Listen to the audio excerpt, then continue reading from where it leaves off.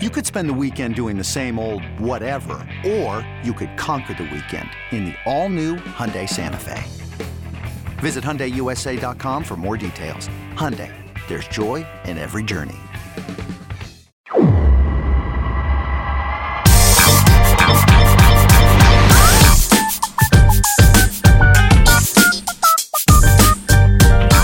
Welcome into the latest edition of the Show Before the Show podcast, the official podcast of minor league baseball, coming to you for the final time in the month of April in 2022. My name is Tyler Mon, and in New York City, all alone is Benjamin Hill. Hi, Ben.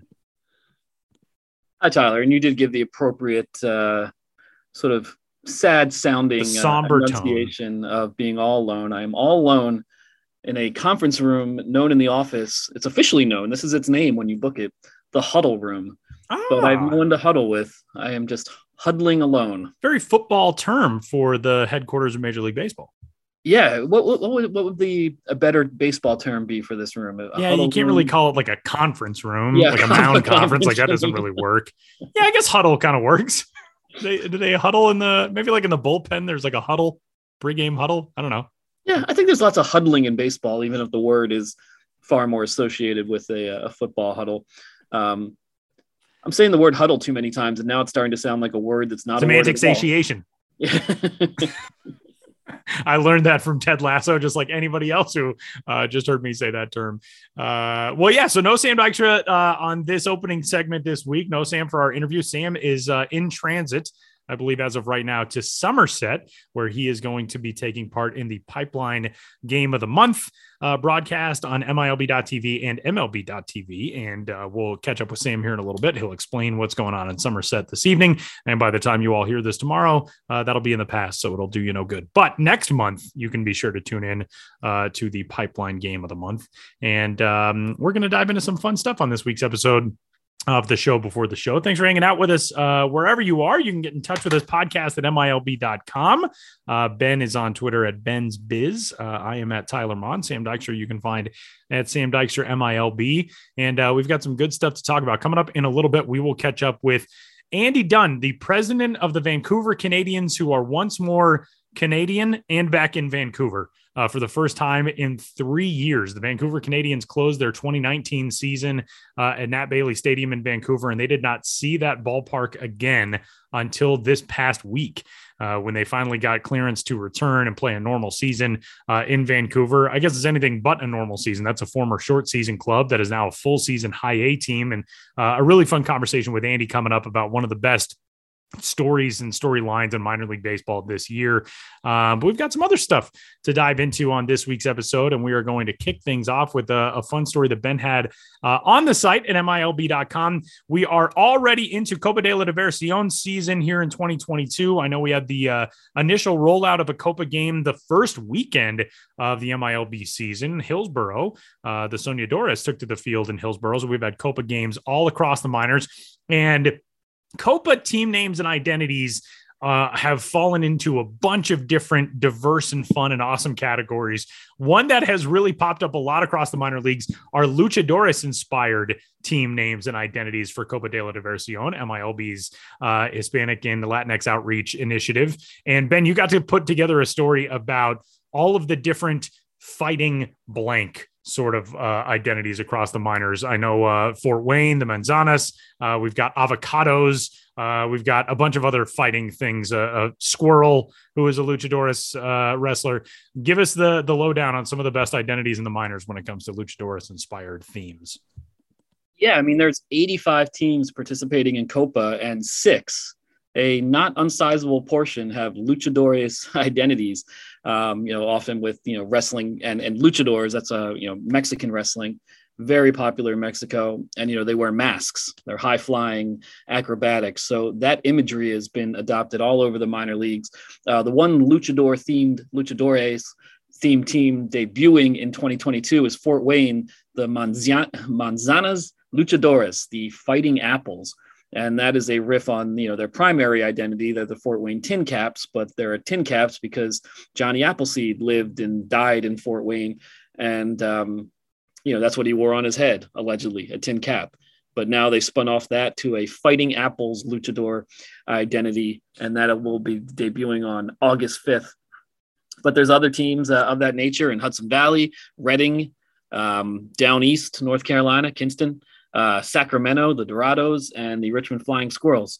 So it's interesting to see, how much this motif has resonated. And in putting this article together, there's 85 teams in Copa, as I said, and sometimes, looking at so many different identities, it's easy to kind of gloss over some of the specifics. But the Reading Luchadores is a really great logo. And I know a lot of people listening to this love logos, love merch, love hats. It's a really cool logo with a lot of symbolism incorporated throughout. I linked to a video the team produced in the story explaining some of it, but the bridge of the primary logo is like a luchador mask, and like the bridge of the nose is the Reading Pagoda, which is an iconic landmark building in Reading, Pennsylvania. And emanating from the pagoda are 23 rays of light representing every Latin American country and Puerto Rico. Then there's other baseball references in the logo. There's musical references. There's other local architectural landmark references. And so for those of you who like to look at a logo and try to parse it all out and find all the hidden stuff, you can't do better than the Reading Luchadores. That is a really cool one, and the story is at MILB.com right now. I do remember doing a game in Reading back when I was in AA as a radio guy, and I knew nothing about the pagoda, but you can see it from Baseball Town, the home of the Reading Fightin' Phils. And I remember thinking, what is that? And doing some research, and it is a really cool building with a really cool history and a great logo. And the Luchadores story, of course, is up at MILB.com right now. Those are the Copa de la Diversión alternate identities. We've got another alternate identity that has popped up on the minor league landscape that is going to require some explaining. And it is explained in the latest edition of Ben's newsletter, which will be out later today. We're recording on Thursday, the 28th. What's going on with this Wichita identity? What is a turbo tub? Yeah, well, first of all, subscribe to my newsletter if you have not already. I wish I could give you a succinct link to do so, but there's a newsletter registration page on MILB.com. Get in touch with me on Twitter at BensBiz, or email me benjamin.hill@MLB.com if you can't figure anything out. I want to make it as community-oriented as possible, and as fun and rollicking and riveting as possible. So please read it, please subscribe, and please get in touch about anything in the newsletter, or just to make sure you're subscribed. And yes, in this week's newsletter, number 3 of Ben's Biz Beat, the Ben's Biz Beat, I'm leading off with the Wichita Turbo Tubs, a new alternate identity that the team announced.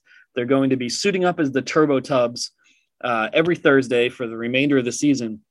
And, the team put out a press release, of course, when they announced that they were the Turbo Tubs.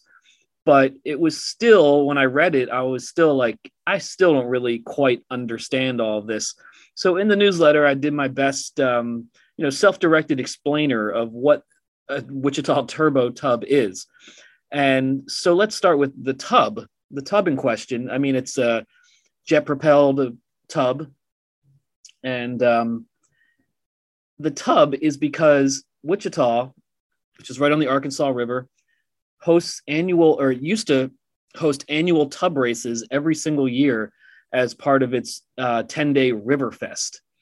And these tub races, which were discontinued in 2008, they featured like antique porcelain bathtubs, mounted on rafts or flotation devices, and these tub racers would race along the river. So Turbo Tubs is first and foremost a reference to tub racing on the Arkansas River. I mean, who knew? I say this all the time, but you always learn so much about minor league baseball, or about America, just by covering minor league baseball, by reading about minor league baseball. So tub races on the Arkansas River are, the primary, inspiration behind the Turbo Tub identity. But then on the hat and on the jersey sleeves, the Turbo Tub in question is being piloted by a troll. And again, it's like, okay, now you have a troll in the mix. And the team just said, oh, near the Keeper of the Plains statue, there's the troll references stories we all heard growing up in the folkloric element. And I was like, okay, why did you people of Wichita hear stories about trolls and like what is going on? And I still don't understand all of it, but the Keeper of the Plains is a huge steel structure, a huge statue monument at the intersection of the Big and Little Arkansas rivers. And somewhere near the Keeper of the Plains is a troll statue, but you have to look for it because this troll statue is located underneath a grate and chained up. You can go online and find pictures of the actual troll, but it's pretty a little bit disturbing. Wow. So that sounds really creepy. Yeah, so the Wichita Turbo Tubs are piloted by a troll. And so this identity is the mixture of discontinued tub racing on the Arkansas River and a really bizarre statue located near the Keeper of the Plains featuring a chained up troll who lives or is imprisoned underneath a grate. And this is what we call a deep cut. This is this takes a lot of explanation. I love it and I had people from Wichita in my Twitter mentions talking about how cool they thought it was because it tied together all these things that they were aware of. I love that. It's something that, as two of us who are not from Wichita are making very obvious. It requires a lot of explaining if you're not in on it, but man, I think that's so cool for, kind of the local pride of people who are from that area. And Wichita is a place with a really deep baseball history, and to have a baseball team that honors its own civic history. I'm reading Satchel Paige's autobiography right now. He talks about the National Baseball Congress tournament that was held in Wichita. And he makes reference to Wichita as being a baseball town unlike any you've ever seen, or something along those lines. And so I love stuff like this hyper local stuff. It might be confusing to people outside of certain communities, but I think that's what makes these hats and logos and identities what they are. It's what makes them so great. Yeah. And I think the tub races started after Satchel's time, but for some reason I can just see Satchel as part of his barnstorming, throwing baseballs, throwing a tub on the river, off a river tub and hitting his targets. It just seems so bizarrely, quintessentially American. It just all makes sense in a way that doesn't make any sense at all. It's perfect. And again, as Ben noted, you can subscribe to the newsletter at milb.com via the newsletter registration page and get in touch with Ben to make sure that you are subscribed for the Ben's Biz Beat. And with that, we're going to move to the interview, which I teased a little bit ago. But Ben, you set this up. This is a really cool story. It's a really cool conversation. Give us the breakdown of what's coming up with Andy Dunn. Yeah, you mentioned it earlier, and we'll mention it again in the intro. So we're just going to talk to Andy Dunn, Vancouver Canadians president, about the longest gap between home openers in modern minor league baseball history, maybe all of minor league, not all of minor league baseball history. We have to account for World War II, but let's just say almost certainly the longest gap between home openers in minor league baseball's post World War II history. And we'll get into the specifics of that and what a special place Vancouver is to see a baseball game.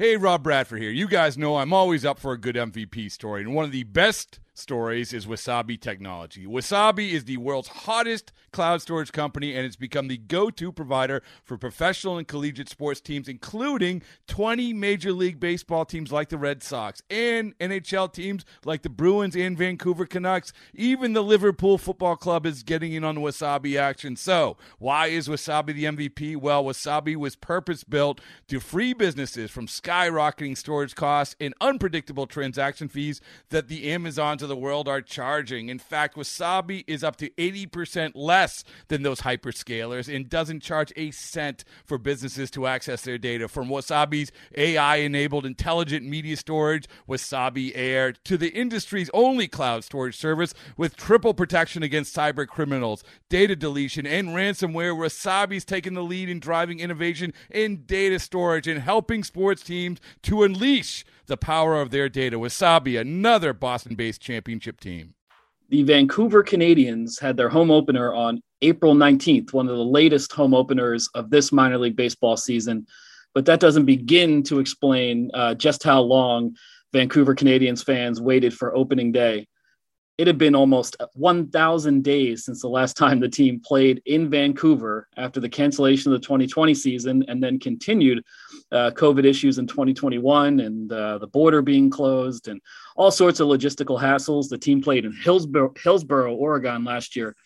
And now finally they are back, and here to talk about being back, finally, the Vancouver Canadians in Canada is Vancouver Canadians president Andy Dunn. Thanks for being here with us today, Andy. Oh, Ben, it's good seeing you. And like I said, it's been a long time since we've seen each other. And I know your travels have been shut down a little bit or slowed down. Obviously, our home dates were slowed down quite a bit, but it's great to catch up, and it's great to be playing baseball back in Vancouver. Yeah, absolutely. Great talking to you. And it's been way too long since I've been to Vancouver, Nat Bailey Stadium, but truly, not just saying this because you're the guest right now, but truly one of my favorite ballpark environments in all of minor league baseball, an historic facility, great setting, great views, really great fan base, and obviously a huge market. And that market missed a lot of baseball for a lot of years, for several years. And so if you can just take me through what it was like for that home opener 2022 after, what was it, 960 some days to finally play baseball again?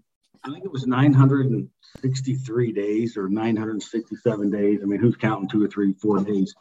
But honestly, it was, and again, I've been fortunate to be through a number of opening days in different markets, different levels, but I've never seen something so emotional.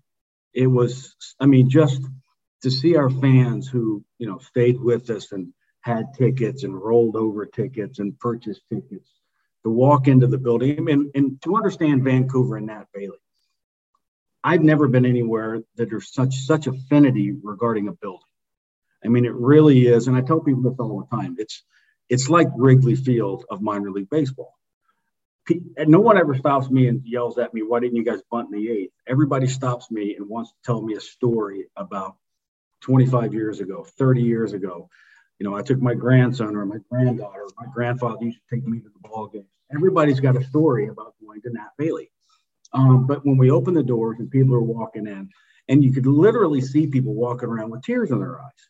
It was one of the most unique, genuine, heartfelt things I'd ever seen. And it really took me back 2 or 3 steps. And, you looked at the night and, you worry about, how's your F&B going to operate on your first night? How's parking going to do? How's your staff going to, new staff, how are they going to operate with in-game and servicing and everything else? But on that one night, it was just so much bigger than that. It was just, nobody cared about anything other than being in the building, having their seat, seeing people they hadn't seen in a couple of years, because everybody knows these ballparks turn into part of people's personalities. It turns into almost like a church type setting where you look forward to seeing everybody all the time. But to see everybody and the emotion and just the smiles, it was more than a game that night. It was a homecoming, and it was really, really something special. Yeah, and it was so emotional because, in large part because it had been so long without baseball. I mean, the entire industry went through 2020, and then you had a more specific issue in 2021, having to play games, as an away team, essentially the whole season. What was that like, navigating that period, just with, logistically, with staffing, with staying active in a community when you're not playing baseball? I mean, I know that's there's a lot of tangents you could go on with something like that, but if you could just kind of explain what it was like from an operational perspective to get through this. Well, it started early in the fall of 2020. Having seen what our parent club Toronto had gone through when, we were shut down in 2020 as the minor leagues, but the big league clubs are going to try to play, and just watching what our parent club was going through, trying to find a place to play. I mean, they had challenges. They were trying to go to Pittsburgh and a couple other places, Baltimore, potentially Tampa Bay, and we're having trouble finding a place to play outside of TD Park at the spring training complex. And so when we started looking at all this, I remember going to Jay Kerr, our chairman, and I said, listen, we got to get on this sooner than later because, knowing the operational aspects. And so we talked to 2 or 3 people in our league. And, the greatest part about our league and the operators within our league is their willingness to help us out.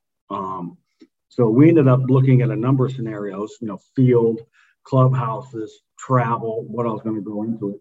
Decided to go to Hillsborough, and Mike McMurray and his lovely wife, Laura, and K.L. Wambacher, who are all dear friends, welcomed us with open arms. And we went down there strictly because we knew the facility. We knew, you're not going to find many facilities that have more than 2 clubhouse situations. We knew Hillsborough did with the adjacent football stadium. We could set up shop and have our own clubhouse for the entirety of the season. It really cut down on a lot of our travel. And so we ended up going to Hillsborough and, couldn't ask for a better situation in a very tough situation, because they have the football stadium. And the one thing we needed last year was some of the COVID protocols with space, outdoor space. So we're able to set up weight rooms, dining halls, a lot of stuff outside. The city of Hillsborough was tremendous to work with. And, we had as good a situation as we could. But again, crowds were very limited. Hillsborough was used to having a 38-game home schedule, which they had since they had moved from Yakima. So now last year, the Hops are going to a 60-game home schedule. Now the Vancouver Canadians come in and drop another 60. So they're going from 38 to 120 home days. The market was a little, whoa, this is a lot of baseball. And the other part is our fans in Vancouver, I know they would have come down for weekends and things like that, but they couldn't even cross the border. But it was tough. We went down with a staff of 3 with Stephanie Ellis, our assistant general manager, and Tom Backemeyer, who was our executive vice president, and myself went down. We went down with a staff of 3, ran a 60-game schedule, working remotely, and just had a summer that you'll never forget, and made the most of it. I can't commend our coaching staff and our players. They just grinded through it. There was never anybody complaining about lack of crowd, this, that, and the other. But everybody understood the importance last year was to get pitchers innings and get batters at bats. And it was that simple because, we want to do all these things and, you want to generate revenue and ticket sales. But last year it was about developing players on our behalf. And, we took one for the organization and everybody understood that. But again, if you looked at the Jays whole situation last year, you had Buffalo was taken to a different market. So I think we had high A the last year. Low A with Dunedin. Trenton ended up picking up Buffalo. So you had three clubs displaced within the organization. So Charlie Wilson and everybody in the minor league offices did a tremendous job. And it was a tough year, not only for us in Vancouver, but for the Blue Jay affiliates all the way around. Andy, Ben touched on this a second ago, but you guys are faced with such a unique and tough challenge last year in that you are playing games away from your market and you're in a big and dynamic market. And, you've got an NHL team, you've got a CFL team to keep in touch with your fan base while you were unable to play games in Vancouver for 2 straight years. What was the community outreach like for you guys as a front office, as an organization, to just kind of remind people like, hey, we're going to be back here? It was interesting because Vancouver was locked down in a situation where we couldn't do a lot of community engagement. A lot of the businesses were still closed. A lot of the youth programs were still shut down. So most everything we did was, we had taped anthems every night in Hillsborough where our fans would come out and perform, and we would use their tape situation. We would do the same thing with virtual first pitches. And it was really important last year. We hired a new broadcaster, Tyler Zickel. And Tyler is a wonderful young guy, a very talented guy. And I kept sitting down with him. I said, you don't understand how this is probably the most important radio broadcast year of your life on behalf of the organization, because it's our only engagement back home. And our numbers on the radio were fantastic. We knew people were turning in. And I told Tyler, I said, you don't realize your audience is a lot bigger than anywhere you've ever been. You've never even seen the market. You've not met anybody, hasn't met a producer, hasn't met a board up, hasn't met anyone. But I said, I need you this year to really step up and do it right, because you are our only message this year to keep us alive and keep fans engaged. And he did a tremendous job. And, Tyler, he's with us now up in Vancouver. But, from a lot of things, it strictly was that simple. We just have to keep people engaged through the broadcast and make sure we're doing all we can do to just keep baseball alive north of the border. I'm really glad you brought up Tyler, because I was going to ask you about the situation with having a broadcaster who is calling games for a team in a city where he hasn't even gotten a chance to check out the ballpark, hasn't gotten a chance to meet his fan base or anybody that he interacts with. And I got to follow his journey last year and see the way that Hillsborough really opened, like you said, with arms wide open for you guys. And, from the grounds crew putting the Canadians logo behind home plate to the anthems, like you talked about, to just creating a space where your franchise was allowed to operate where even though you're sort of roommates with another team, I feel like they tried to make it as much home for you as possible. And Tyler got to be emblematic of that. What did that mean for you guys when you got a chance to see, something just as simple as your logo on the field there? It's so challenging. There's no other organization who's having to deal with it the way you guys are. What did that mean for you guys to have that support from Hillsborough? The city leadership was tremendous. I think one of the first phone calls I got when we got to Hillsborough was from the mayor. And the mayor could not be a bigger baseball fan, could not be a better human being. I think the first time Tom and I met him, we went out to have lunch, and the mayor came over and joined us and watched the first round of March Madness with us. So we sat around and, had lunch and got to know each other. But coming out to the games, Mike and Laura McMurray, the owner of the Hops, might have missed 6 Canadians games all year. Just tremendous people. The grounds guys working for the Parks and Rec department. I remember talking to Tom Bachmeyer, and I said, whatever we do, load them up with C's gear.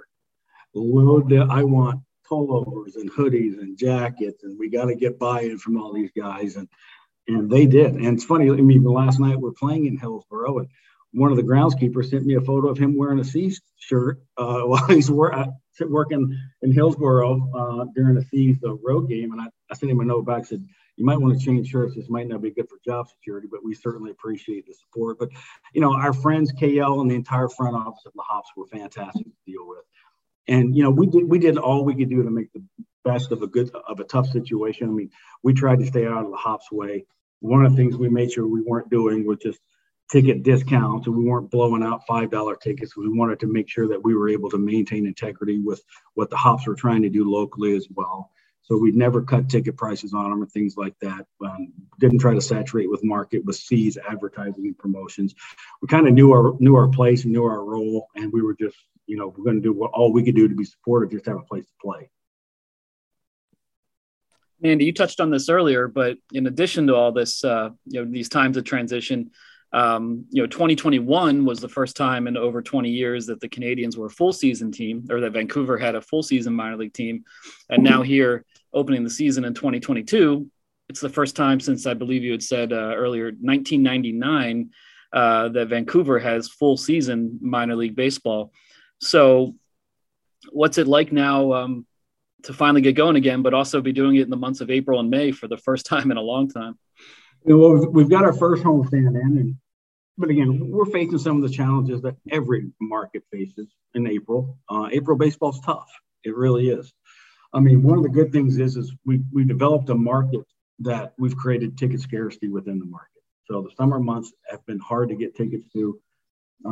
We have more tickets, more opportunities, more nights for people to come out and rent suites and have barbecues and group activities.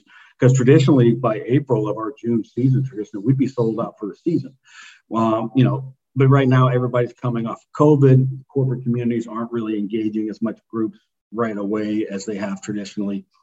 We have some inventory, which is, good and bad. So we're basically just spending our time just making sure the market understands we do have April baseball, we do have May baseball. It does start earlier, and people have responded tremendously. Our season ticket base is up, our group numbers are up just because of the number of openings that we have.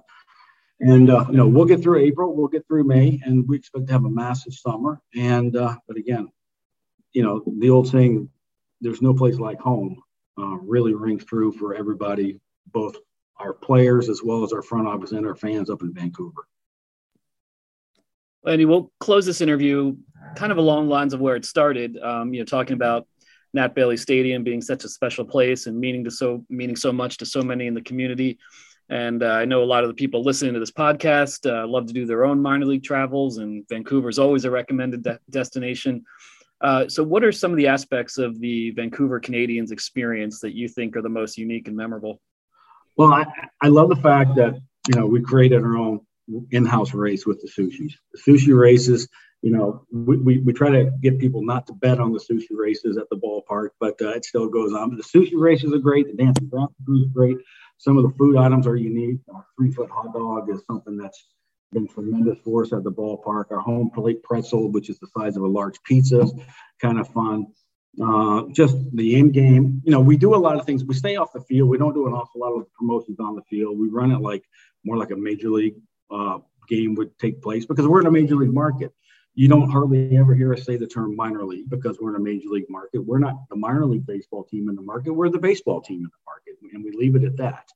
But again, it's just a unique, special place. And when you walk in the doors, you literally feel like you're in 1965. But it's a clean building. It's an older building, and we all understand, at least all the operators who listen to these podcasts know, older buildings are great. There's nothing wrong with an old building when it's clean, and that's something we take great pride in. But they're hard to maintain. They're hard to operate. They're expensive to operate.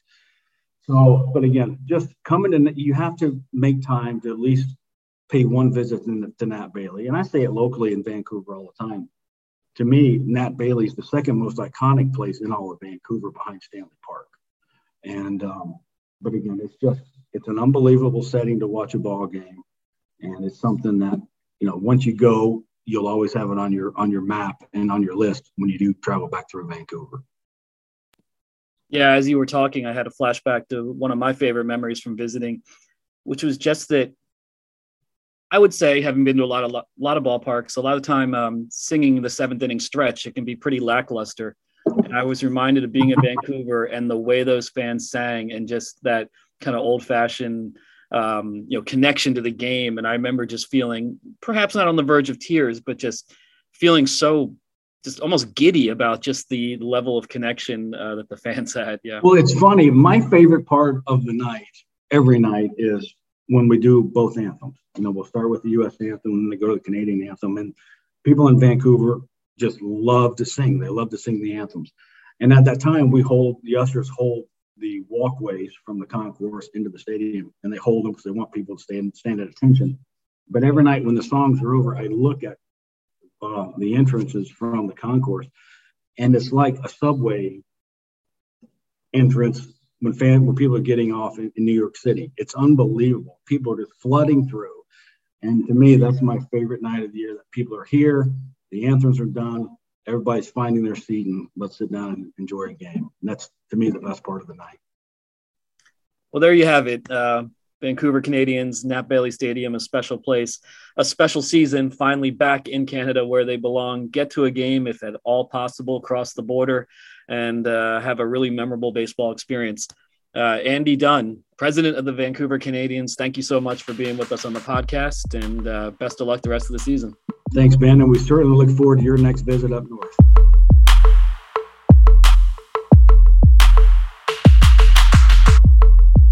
This episode is brought to you by Progressive Insurance. Whether you love true crime or comedy, celebrity interviews or news, you call the shots on what's in your podcast queue. And guess what?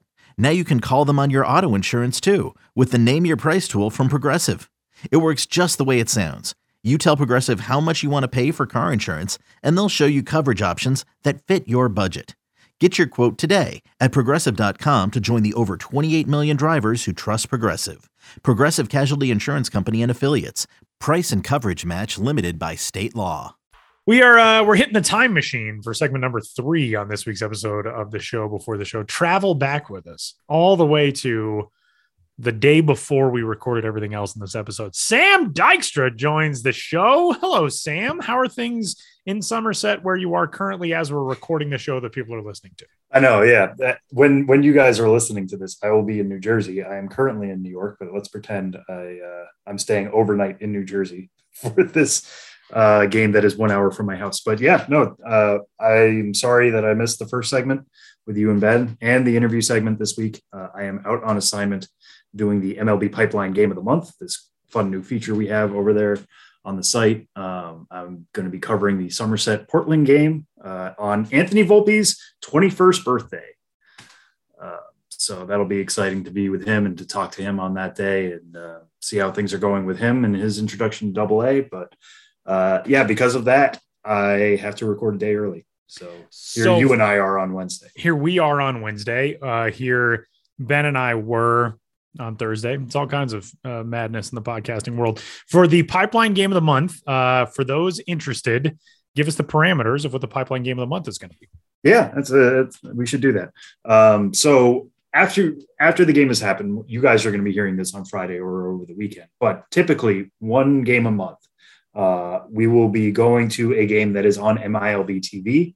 That game will also be on MLB TV. So if you have a subscription over there, it's your opportunity to watch minor league baseball. But we're going to really be blowing out the game as an event. There's lots of different things. It's going to depend on the game, the day, what's going on, who the players are, etc.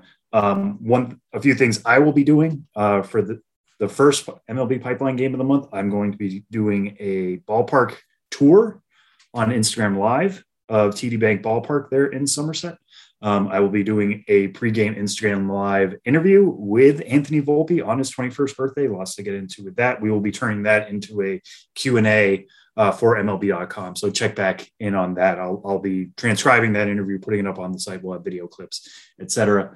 One thing I'm hoping to get done, which, knock on wood, is a pitching tutorial with one of the top pitching prospects in the Yankee system. I'm 95% sure who I will be doing that with, but as we're sitting here on Wednesday, don't have full confirmation, so I don't want to spoil it. But I will be doing it with somebody from the Yankee system. A lot of promising arms on that Somerset team. We'll be going through his repertoire, what works best, how he throws it, how it's developed, how his delivery has developed. It's really like a self-scouting mission. And then I will be on the broadcast. And that's how hopefully all of these will go, is that either myself, Jim Callis, Jonathan Mayo, whoever's in town for these MLB Pipeline games of the month will be on the broadcast as well. So it'll be another opportunity to hear us speak about some of the top prospects in the game, commentate on the game as it's going along. It should be a lot of fun. And I'm really excited to get us going here on Thursday. So let's dive into our 3 strikes for this week's episode of the show before the show. I'm just bringing it back as the title of this segment. We are going to talk about 3 big topics in minor league baseball this week, and we're going to kick things off with a pair of 14 strikeout performances for the Cleveland Guardians prospect Daniel Espino and the Philadelphia Phillies prospect Andrew Painter, who both K'd 14 batters over 5 innings on the same night earlier this week. We don't see a ton of strikeout performances that reach the mid double digits in the minor leagues. We really don't see them in April. And we got to see 2 on one night because baseball is weird that way. Andrew Painter, I believe, said that he pretty much just threw 2 pitches the entire night. Daniel Espino was lights out throughout his night. Sam, tell us about those 2 stories. Yeah, that was insane. Just following that on Saturday, talking to some folks who were working for us for Pipeline and some of the other folks that were just, in the industry trying to figure out what was going on. And it was like, how often do you see 14 strikeouts in 5 innings? And it's like rarely, if ever. And we were trying to scramble to see when the last time that's happened in history. And it's like, oh, it actually happened also today. It's just so rare that you ever see that, like you were saying, Tyler, especially in April when guys are on innings limits, pitch limits. You don't want to see them going deep into games. Both of these guys only lasted 5 innings, but of those 15 outs, 14 were strikeouts. It was really, really killer. You were talking about Andrew Painter, who, based on the line, had the better start of the night. He only gave up 1 hit, had no walks. Again, 14 strikeouts. I'm going to keep saying that over and over. But based off the StatCast data that we get for Florida State League games, selects Florida State League games, pretty much everyone that isn't played in Daytona, his stuff was killer as well. Most of his swings and misses were coming on the 4-seam fastball, which averaged 97.4 miles an hour. He topped out at 99.8 miles an hour. He's certainly a tall pitcher. It's easy gas. It comes out of his hand really easy. He's another one of those guys who, it almost looks like he's kind of handing the ball to the catcher. He's standing at 6'7". The fact that he didn't have any walks for somebody of that height is really astonishing. But you mentioned he threw 2 pitches. The other one was a slider. He got 10 swings on that. 5 of them were swings and misses, almost equal. So that's a 50 swing and miss rate, 50% swing and miss rate. The fastball was 56%. Guys on the other side were just not hitting him whatsoever. They couldn't touch him. It seems like he was working fastballs up, sliders down and away.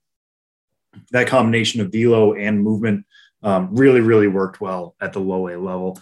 Daniel Espino, you could say it was more impressive because it came against double A bats. From a line perspective, it wasn't quite as nice. He gave up 2 earned runs on 3 hits, also didn't walk a batter. Gave up a home run to Gunnar Henderson, another top 100 prospect. Nothing really wrong with that. But again, 14 strikeouts in 5 innings. I remember Jim Callis of MLB Pipeline talking with him, and he got one of Espino's starts in spring and said it was the talk of his spring training in Arizona. It just seemed like scouts were flocking to see Espino. In that game, he was touching 102 with his fastball. He was throwing a slider that is getting some comparisons to Jacob deGrom because it's throwing in the low 90s as a slider. You could kind of make the case that it's more of a cutter, but still it's working really well coming off that triple-digit fastball. It sounds like that was working just as well at Akron. We're getting to the point here, and I don't want to, inflate a guy too much this early. We're recording this on April 27th. The first month of the season isn't out yet. But based on what we were hearing in the spring, based on what we're seeing now at Akron, again, he's sitting here right now, 30 strikeouts in 13 2/3 innings to start the year. Daniel Espino is in that conversation with Grayson Rodriguez as the top pitching prospect in baseball. It's getting insane. Obviously, Double-A is when you start to feel it, when guys start to think about the major leagues. A few more starts like this, he's probably going to Columbus, but he also could be seeing Cleveland by the middle of the year. And if that AL Central race is as open as it could be with all the injuries we're seeing for the White Sox, and if the Guardians really want to lean into pitching being their strength and finding some other pieces on the offensive side, Espino could be ready by July, if not sooner. It's insane stuff that is really working right now at the Double-A level, and probably should be seeing the Triple-A level within a few weeks, if not sooner. That was some pretty cool stuff this week. We go from pitching prospects to a hitting prospect for strike two.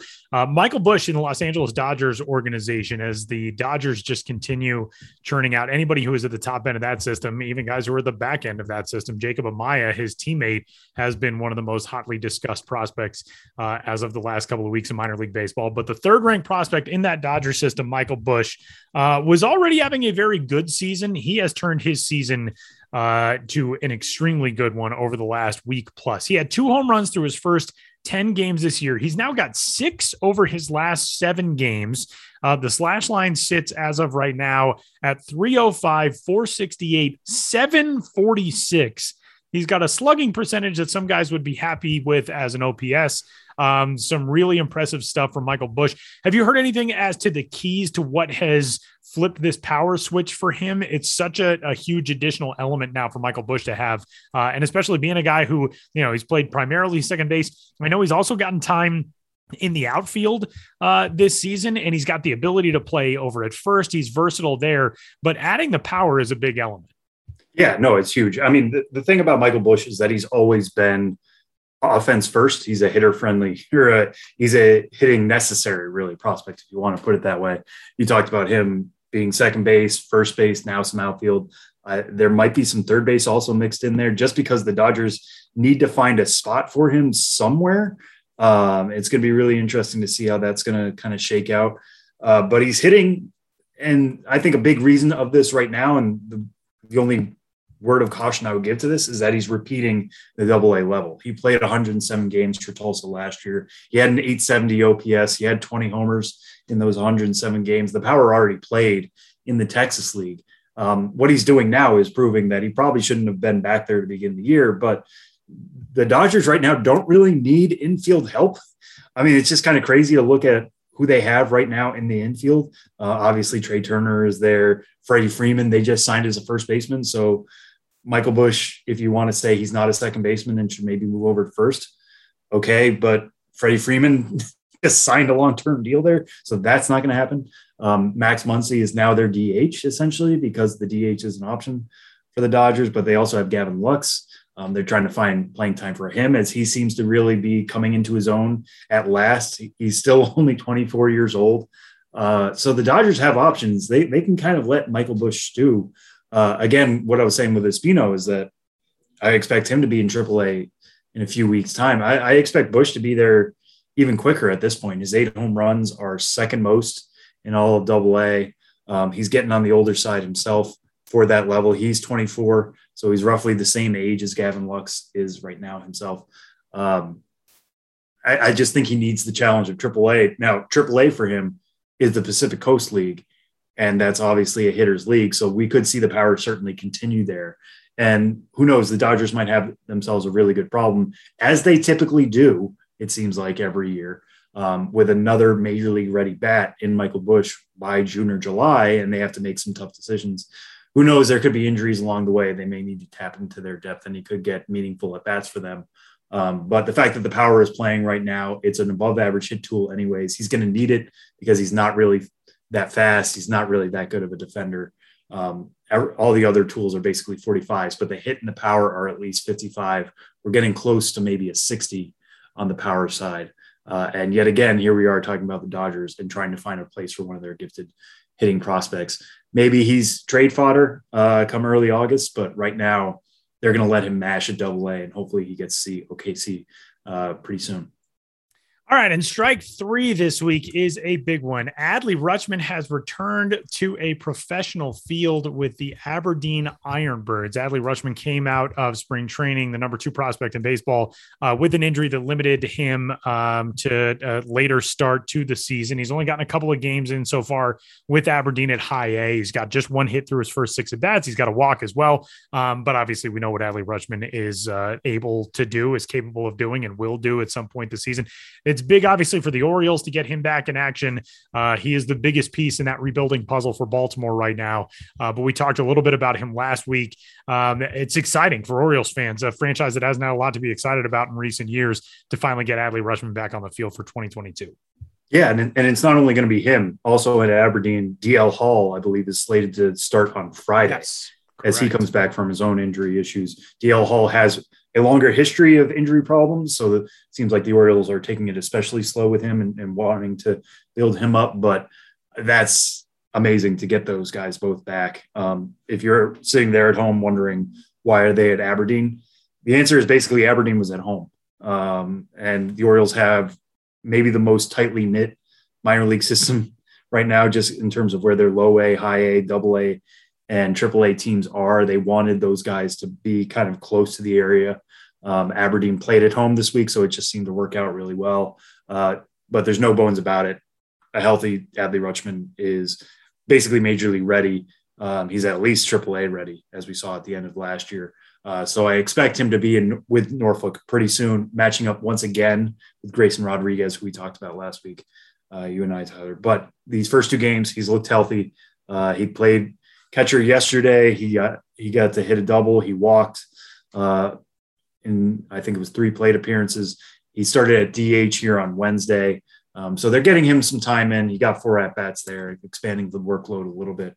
Expect him to, maybe DH, maybe catch a little bit. But by the time he gets to Norfolk, he should be fully ready, fully up to speed. And yeah, it's only going to be a matter of time at that point before both him and Grayson Rodriguez are in Baltimore. And if DL Hall looks just as good on Friday, maybe we're talking about him adding to that Baltimore mix. And hopefully this O's team can really turn a corner, because I thought this could be the year for them. They didn't really make the moves in the offseason to do that. But if those 3 guys make it to the major leagues this year and establish themselves as major leaguers going into 2023, the Orioles should be a much improved team next year and be making investments to become a much better team and to surround those guys with even more talent. Well, hey man, enjoy Somerset. And also I hope you had a good time in Somerset. Thank you. Yes. I hope I also had a good time in Somerset. I'm sure I too hope it all went well. Yeah. The Patriots have been fantastic in helping out with this. And I still get a kick out of the fact that the Patriots are a Yankees affiliate. Yeah. And they cracked that joke several times on the broadcast. We'll see. Maybe they kick me out by the 3rd inning if I keep saying that. But yeah, it should be a very fun game. And like I said, this is just the start. We're going to be doing one of these a month. So keep them peeled for what our game of the month is going to be in May. And with that, we'll step aside. Josh Jackson joins the show ahead, and we're back to wrap it up. Coming up next.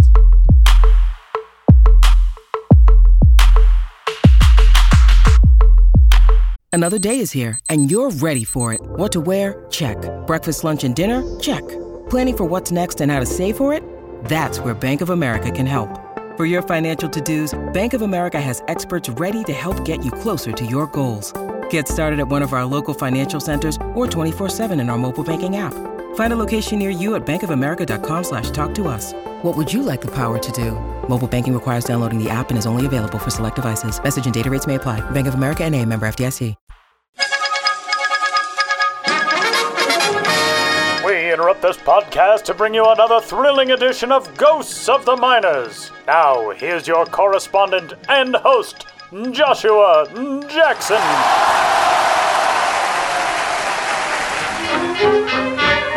Welcome back to Ghosts of the Miners, in which all of you out there in Radio Land must identify the legitimate historical ball club hiding amidst the fraudulent pair. One was a historical fact. The others are just a part of my act. In the last segment, I asked you which of the following minor league baseball teams did at one time exist. A, the Provo Silverhaulers. B, the Appleton Papermakers.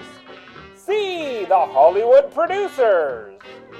You couldn't have drawn it up any better if you read between the lines and picked B, the Appleton Papermakers, who could fill a book with their exploits in 4 iterations in parts of 6 decades. Rolling out in the Wisconsin State League of 1891, the Wisconsin-Illinois League from 1909 to 1914, and in another Wisconsin State League over 2 stints in the 1940s and 50s, the Papermakers were busy as beavers as representatives of the largest of the Badger States, Fox cities. Appleton's paper industry dates back to the middle of the 19th century, and to this day, a visitor to Appleton can, before seeing a Midwest League game hosted by the High A Wisconsin Timber Rattlers, pay a visit to the Paper Discovery Center and learn about the rich history of papermaking in the town. But you probably won't learn there about how Stormy Hogreaver, Rush Shumway, and Crazy Schmidt battled like heck to get the Papermakers of 1891 into second place behind the Marinette Lumber Shovers. Not quite 20 years later, a new team tried to turn the page as the Papermakers. In 2009, Appleton's first entry to the Wisconsin-Illinois League didn't manage to upset the apple cart, finishing behind former Ghosts of the Miners favorite the Green Bay Bays and the Madison Senators. But in 1910, the Papermakers reamed them all, with James Earl Ike McCauley, soon to be a big leaguer with Pittsburgh, leading the way on offense, and Michael Murphy, their ace on the mound. But the Papermakers, for all their longevity, turned out to be a bit of a paper tiger. The 1910 title was the only one the Papermakers could print, even as they returned in 1940, 26 years after the crumpling of the Wisconsin-Illinois League. The new Papermakers gave it a good rip in 3 seasons before a break for the war, but came up blank. And, resuming after the war, never got beaten to a pulp, but never finished above 5th from 1946 through 1953, when the Boston Braves moved to Milwaukee, which wilted the well-being of Wisconsin's minor league scene. In 1954, the WSL was no more. And that's how the Papermakers folded. Now, on to the question for next time. Which of these peripatetic pros played far and wide in the minors of yesteryear? A, the Warren Wanderers. B, the Tacoma Travelers. C, the Roanoke Ramblers. Want to know the answer? Take a hike.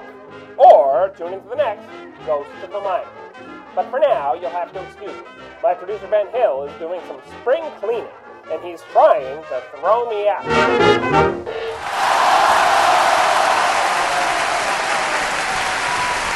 Saying goodbye on this week's episode of the show before the show. MILB.TV is where you can catch all the top talent in minor league baseball. Sam, what are you watching on MILB TV this weekend / next week? So looking forward to next week. There is a matchup between Jacksonville and Memphis. The game will be played in Memphis.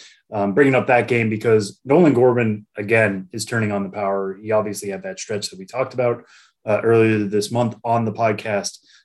He continues to hit home runs. He has 2 homers today on Wednesday when we're recording this. That puts him in a tie for the minor league lead. Maybe by the time you guys hear this, he'll have hit more. Maybe by the time you guys hear this, he'll have played his way to St. Louis. Who knows? He seems to really be knocking on the door there for the Cardinals. But all the pieces are there for him. Juan Yepez is another really promising slugger for the Redbirds.